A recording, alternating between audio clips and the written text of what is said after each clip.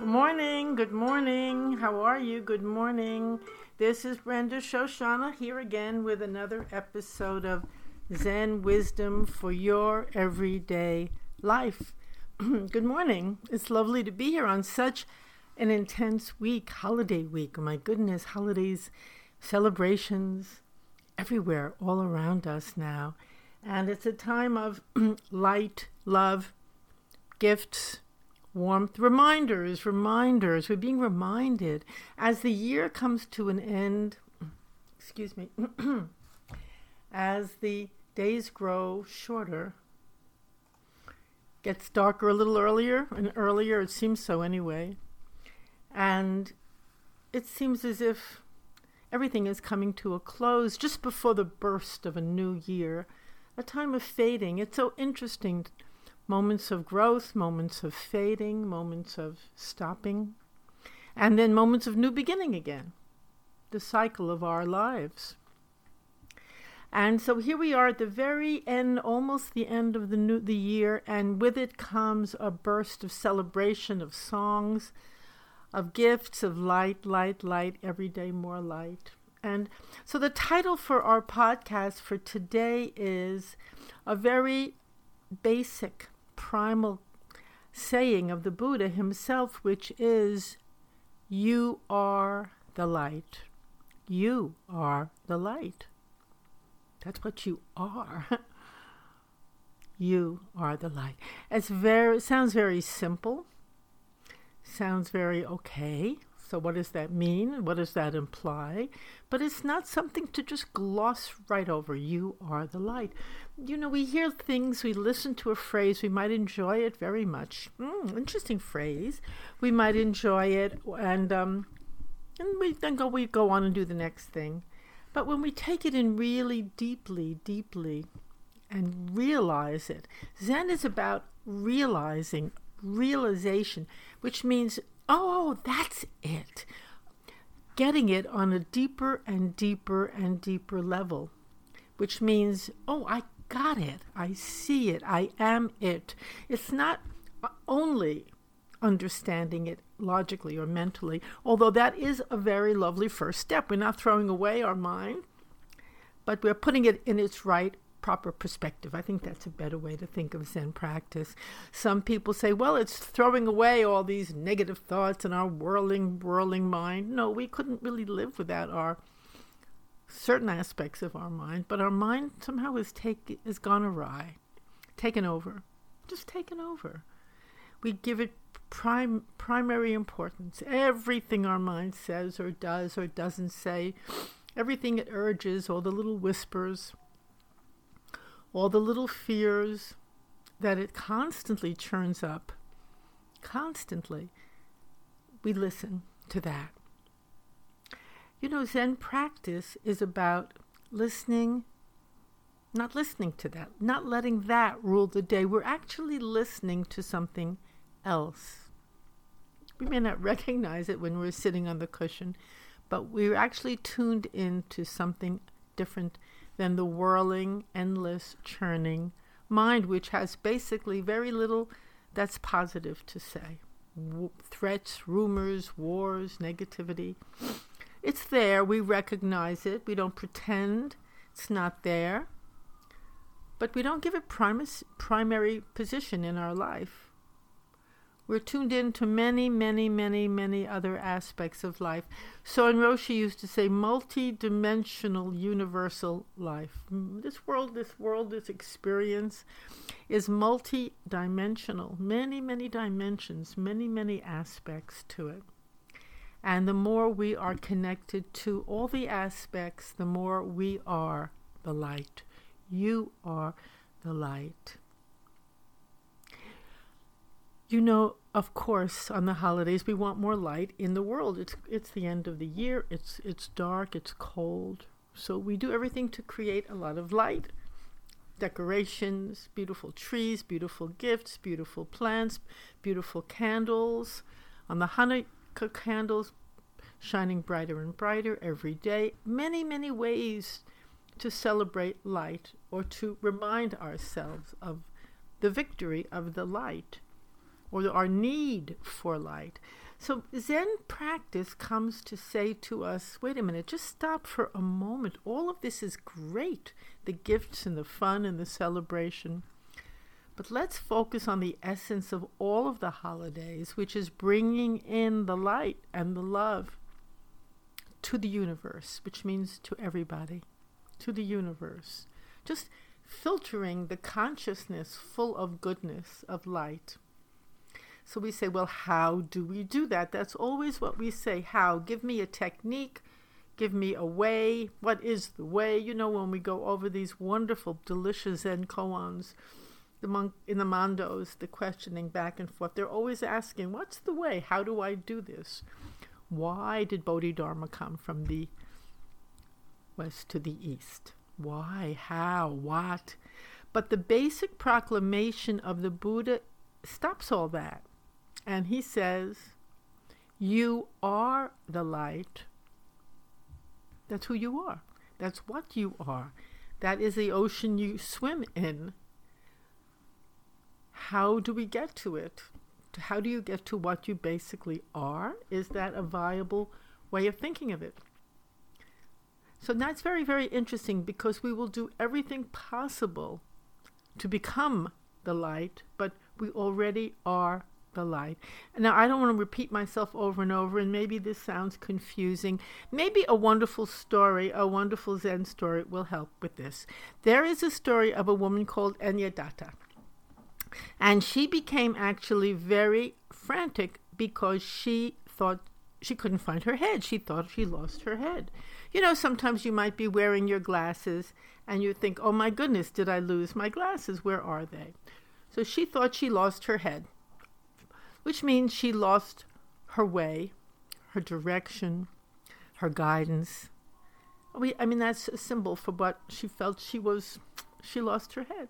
And she was frantic, searching and searching for her head everywhere, running here and there, searching frantically, feeling more and more, oh, I don't have a head, I don't know where to go, I don't know how to make a choice, I don't know what to say, I don't know what to do. She's searching for her head.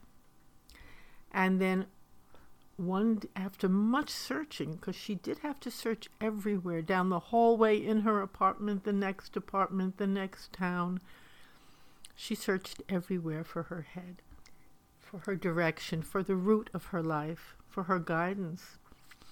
And then one day, when they came to see her, she was actually glowing, thrilled, excited, couldn't be more happy.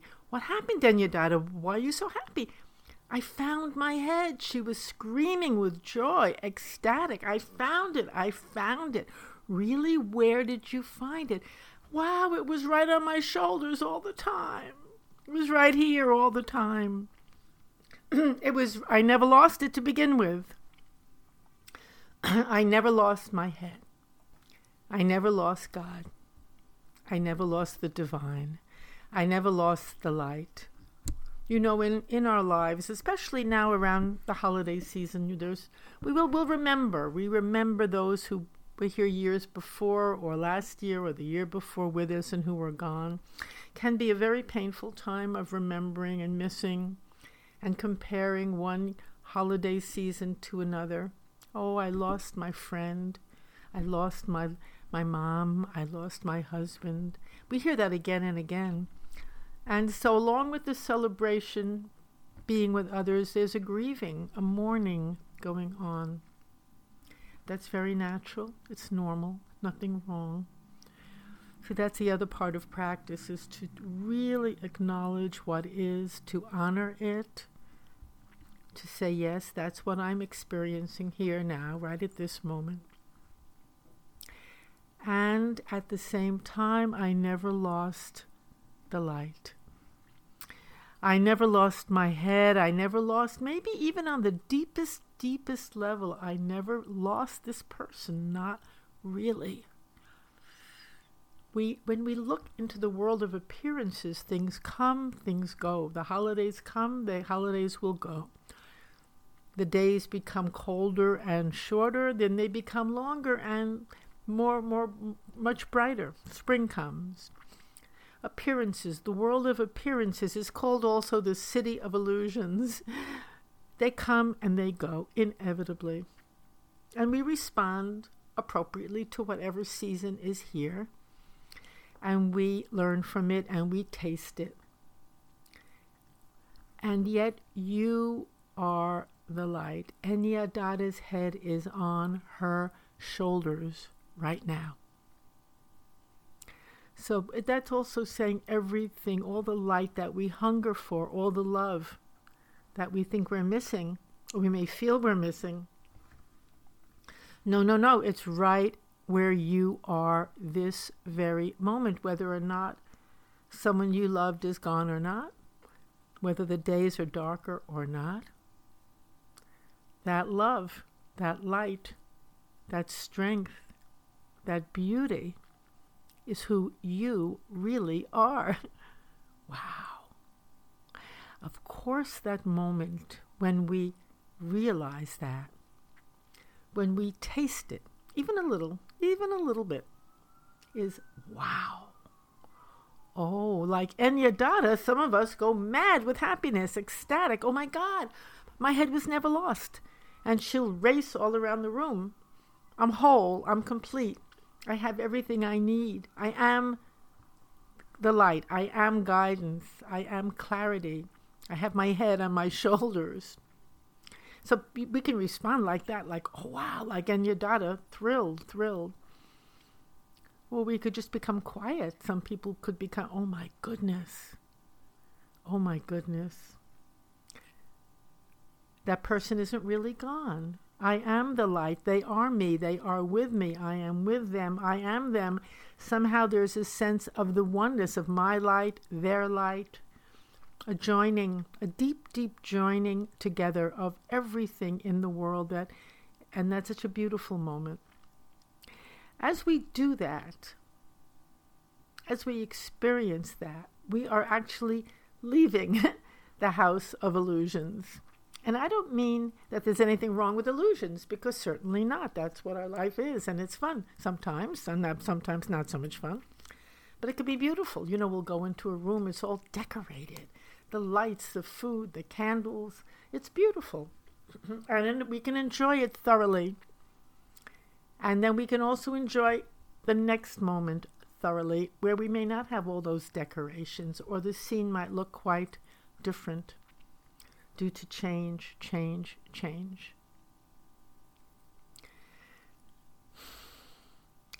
Joko Beck, a very great teacher, said, dwelling as change brings peace.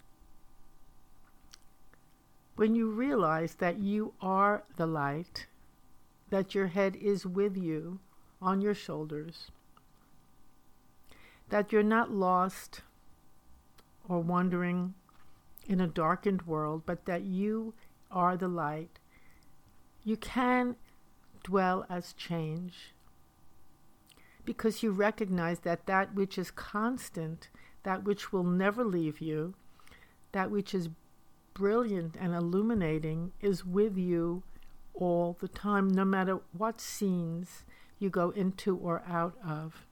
A beautiful holiday scene, or maybe a hospital scene next. Who knows? So many different experiences we have, sometimes one after another. You know, many people, I just want to say this, I know we're getting close to the end. Many people say, I've had so much trauma and I have to heal from my trauma. And I certainly understand that. That's very, very normal. Comment and a normal wish and a need. But, and this is a big but, when you dwell as change itself, when you truly embody the light that you are, not only be it, but share it, know it,